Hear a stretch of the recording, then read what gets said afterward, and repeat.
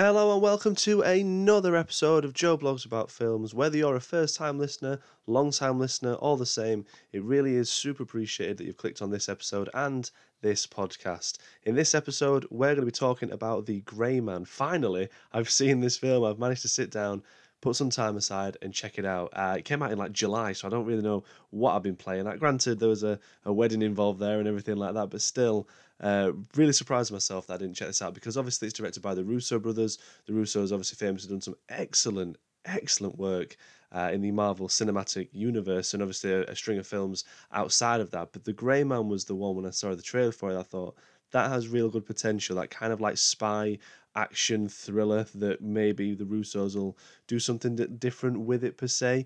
I wasn't necessarily going in hoping they'd do anything different with it, and by all accounts, they don't. Like, it's not like it's, changing the face of these kind of films. It's just a great action film, very enjoyable, very pleasing on the eye. It's one of those films that you just switch your mind off. I know, like, you can say that with pretty much any film like this kind of thing, but it is just spectacle, action set piece, and a decent enough story, let's be honest, and the performance in here are very good. And of course, if you've seen the film, then great. If not, there are going to be spoilers within this, so if you've seen it, and don't worry about it, but still, I will probably dive in a little bit more into spoilers with it. And in fairness, I'm surprised I've not had it spoiled for me, that I've waited this long to check it out. But hey, here we are, finally talking about it, The Grey Man, on this episode of Joe Blogs About Films, which, of course, is available on Apple, Spotify, and Google Podcasts. Jump onto rss.com, basically all your streaming sites where you get your podcasts from. This will be on there, or at least it should be on there anyways.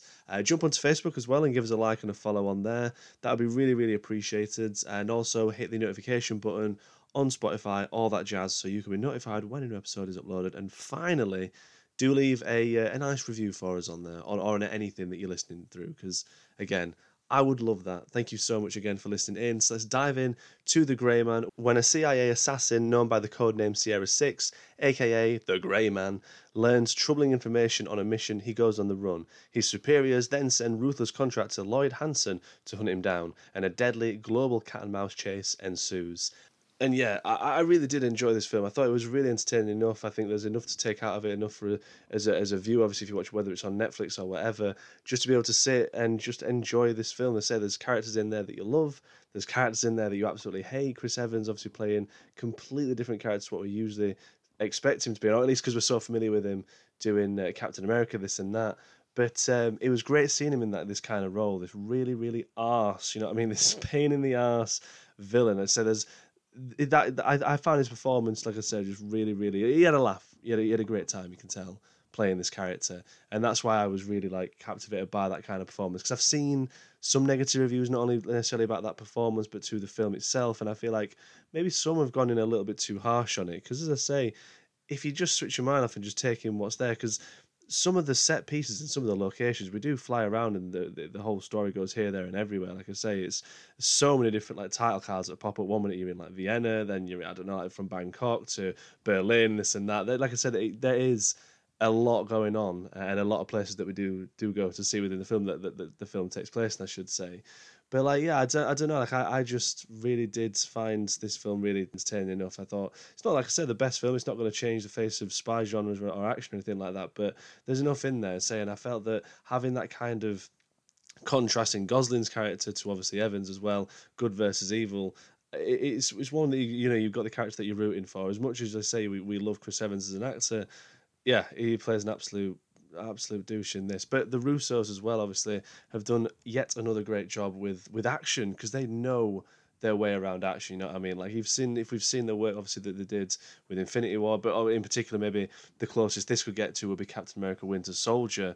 Some of the sequences that we get in this, there's a lot of practical effects in this, but the film does rely quite heavy on CGI, which I didn't mind. Don't get me wrong. It's just that sometimes it got, especially in those big sequences like the tram sequence, for example, I did find it a little bit blurry, and the CGI was not the best, but still. I don't know what the budget was for this. I did have it jotted down. Let's have a double check. So the budget was $200 million. Okay, so that's a nice amount in fairness. So yeah, maybe they should have done a little bit better with the CGI per se. But maybe because they were going everywhere with different locations and different places, that the budget got swallowed up by that. Because you can tell. I wrote this down as well within the film, sorry, that you could tell that the Russos had clearly thought out all great and effective sequences and where they can take place for the action.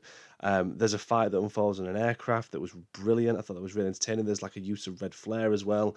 That was a real nice touch. And then obviously I've already mentioned the tram sequence. That was really great. As I say, just a little bit blurry, but like the build up to that tram sequence, like when he's in the center of, are they in Berlin at that point? I can't actually remember off the top of my head. They're somewhere, anyways.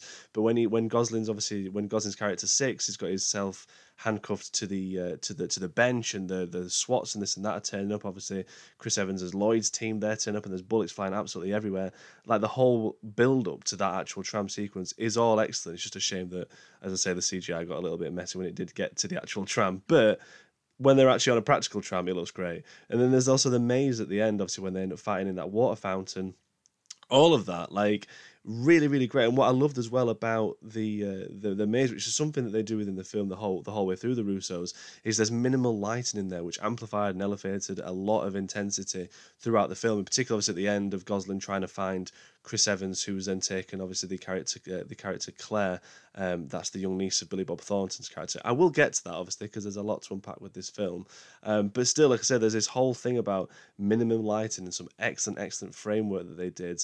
Like for one in Bangkok, for example, where Gosling is lit up against a wall in a darker corner to the left, and the rest of the frame is lit up by the street lamps. Really lovely. Like, love those kind of shots. Another one of my favourites as well was, I think it's in Vienna, Gosling just simply going to just speak to someone, trying to get a passport sorted out, I believe it is, when he goes to their apartment. It's like he's again, as you're looking at the screen, so to the left, and then there's these nice little blocks of squares of different colours just on, like, to the right of him, and seemed like they were really like going for that kind of look with it. But I thought that some of that was really effective again within that framework. And as I say, Gosling, again, he delivers with his performance. I love, right, I was trying to think of what was the last film that I saw Ryan Gosling in, but I'm sure there will be one in the last few years. But for me, like, Drive is one of my all-time favourite films, you know what I mean? And he owns bomber jackets, doesn't he? Let's be honest. Like, when he wears a bomber jacket, you're like, yeah, Gosling. Gosling, you deliver on that front as well. And there's definitely a lovely bomber jacket in this. The costume throughout this film is excellent. But yeah, I thought he delivered with his performance, especially again with that use of face expressions, because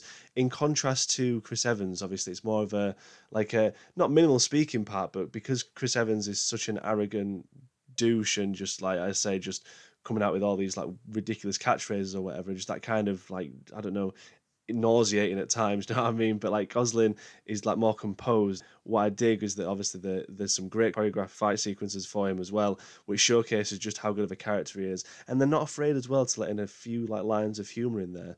Really enjoyed it, especially with like Anna de Armas. Obviously, when she keeps saving him, he's like, my ego is a little hit. I could really like, I wish I could save you at one point. Or like when he gets injured at the end, obviously he gets wounded with a shot, and she's like, do you comply? It's like, can I comply over there? Just nice little sprinkles of humour, not overfacing, not like, because obviously when you've got such a big character like Chris Evans in this, obviously the Lloyd character, who's wisecracking this, that, and the other, as much as he is an arse in the film, that's his character. It's nice that they didn't go overboard with everyone else. Like, there might be the odd line, as I say, from Gosling, but it was nice that they kind of mellowed the rest of it down and made it obviously much serious, I should say. But for Gosling, it is just a case of his character Six, obviously Six, who is, you know, enrolled by Billy Bob Thornton's Fitzroy. He offers him freedom in exchange for working as an assassin in the CIA's Sierra program, hence why Gosling now is known as Sierra Six. I didn't mind that opening, just on a bit of a side note, because I know some people as well found that quite jarring to obviously start like that, but I thought it was quite entertaining to see, or at least intriguing, I should say, to see someone like Gosling's character at the start. Obviously, he's just a criminal who's probably the most talkative, I would say, he is in the entirety of the film, because the rest he's very cool, calm, and collected, and really good at what he does. As I've just said there, he's very good at what he does.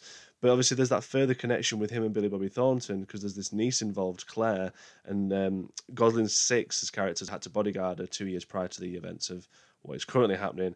And again, like I said, that's only in height with the intensity of Chris Evans as abducting her, using her as leverage against Thornton. So there's more motive already. It's not just a case now of Gosling being in the wrong place at the wrong... Well, no, so it was in the right place at the right time. It's just he got given some encryptic data that could take down the CIA, in particular, obviously, Carmichael, who was another character I'll come to in a second. So it's like, it's gone from just trying to escape and obviously evade being taken down or whatever by the hierarchy of CIA, but now it's a case of, right, I've got to do that, but also I need to save this, I need to save someone very important to me, because that's the thing, there is that like emotional connection between all of Billy Bob Thornton's character, obviously, and Gosling, and now the niece.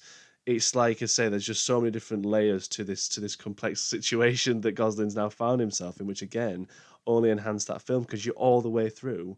You're willing and willing for Gosling to make it out, but then also save the girl, which is something that Gosling, when he started his initial mission as Six, obviously would never have thought he'd be in this position.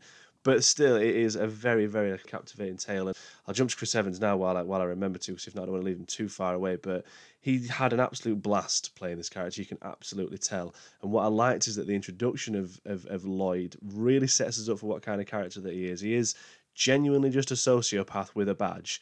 I believe he was kicked out of the CIA. Carmichael obviously hires him to hunt down Six, but he was kicked out of the CIA due to his sociopath tendencies. And when we first meet him, he's torturing someone. He's literally got the electrical volts put into their cheeks, and he's just electrocuting them to obviously get what he wants. And this is the thing, like, Lloyd will do anything. He's condescending, he's manipulative, he's got an ego that's almost like based on his own arrogance. He has no issue in what he does just as long as he succeeds. It's like, if I have to kill police, I will do so.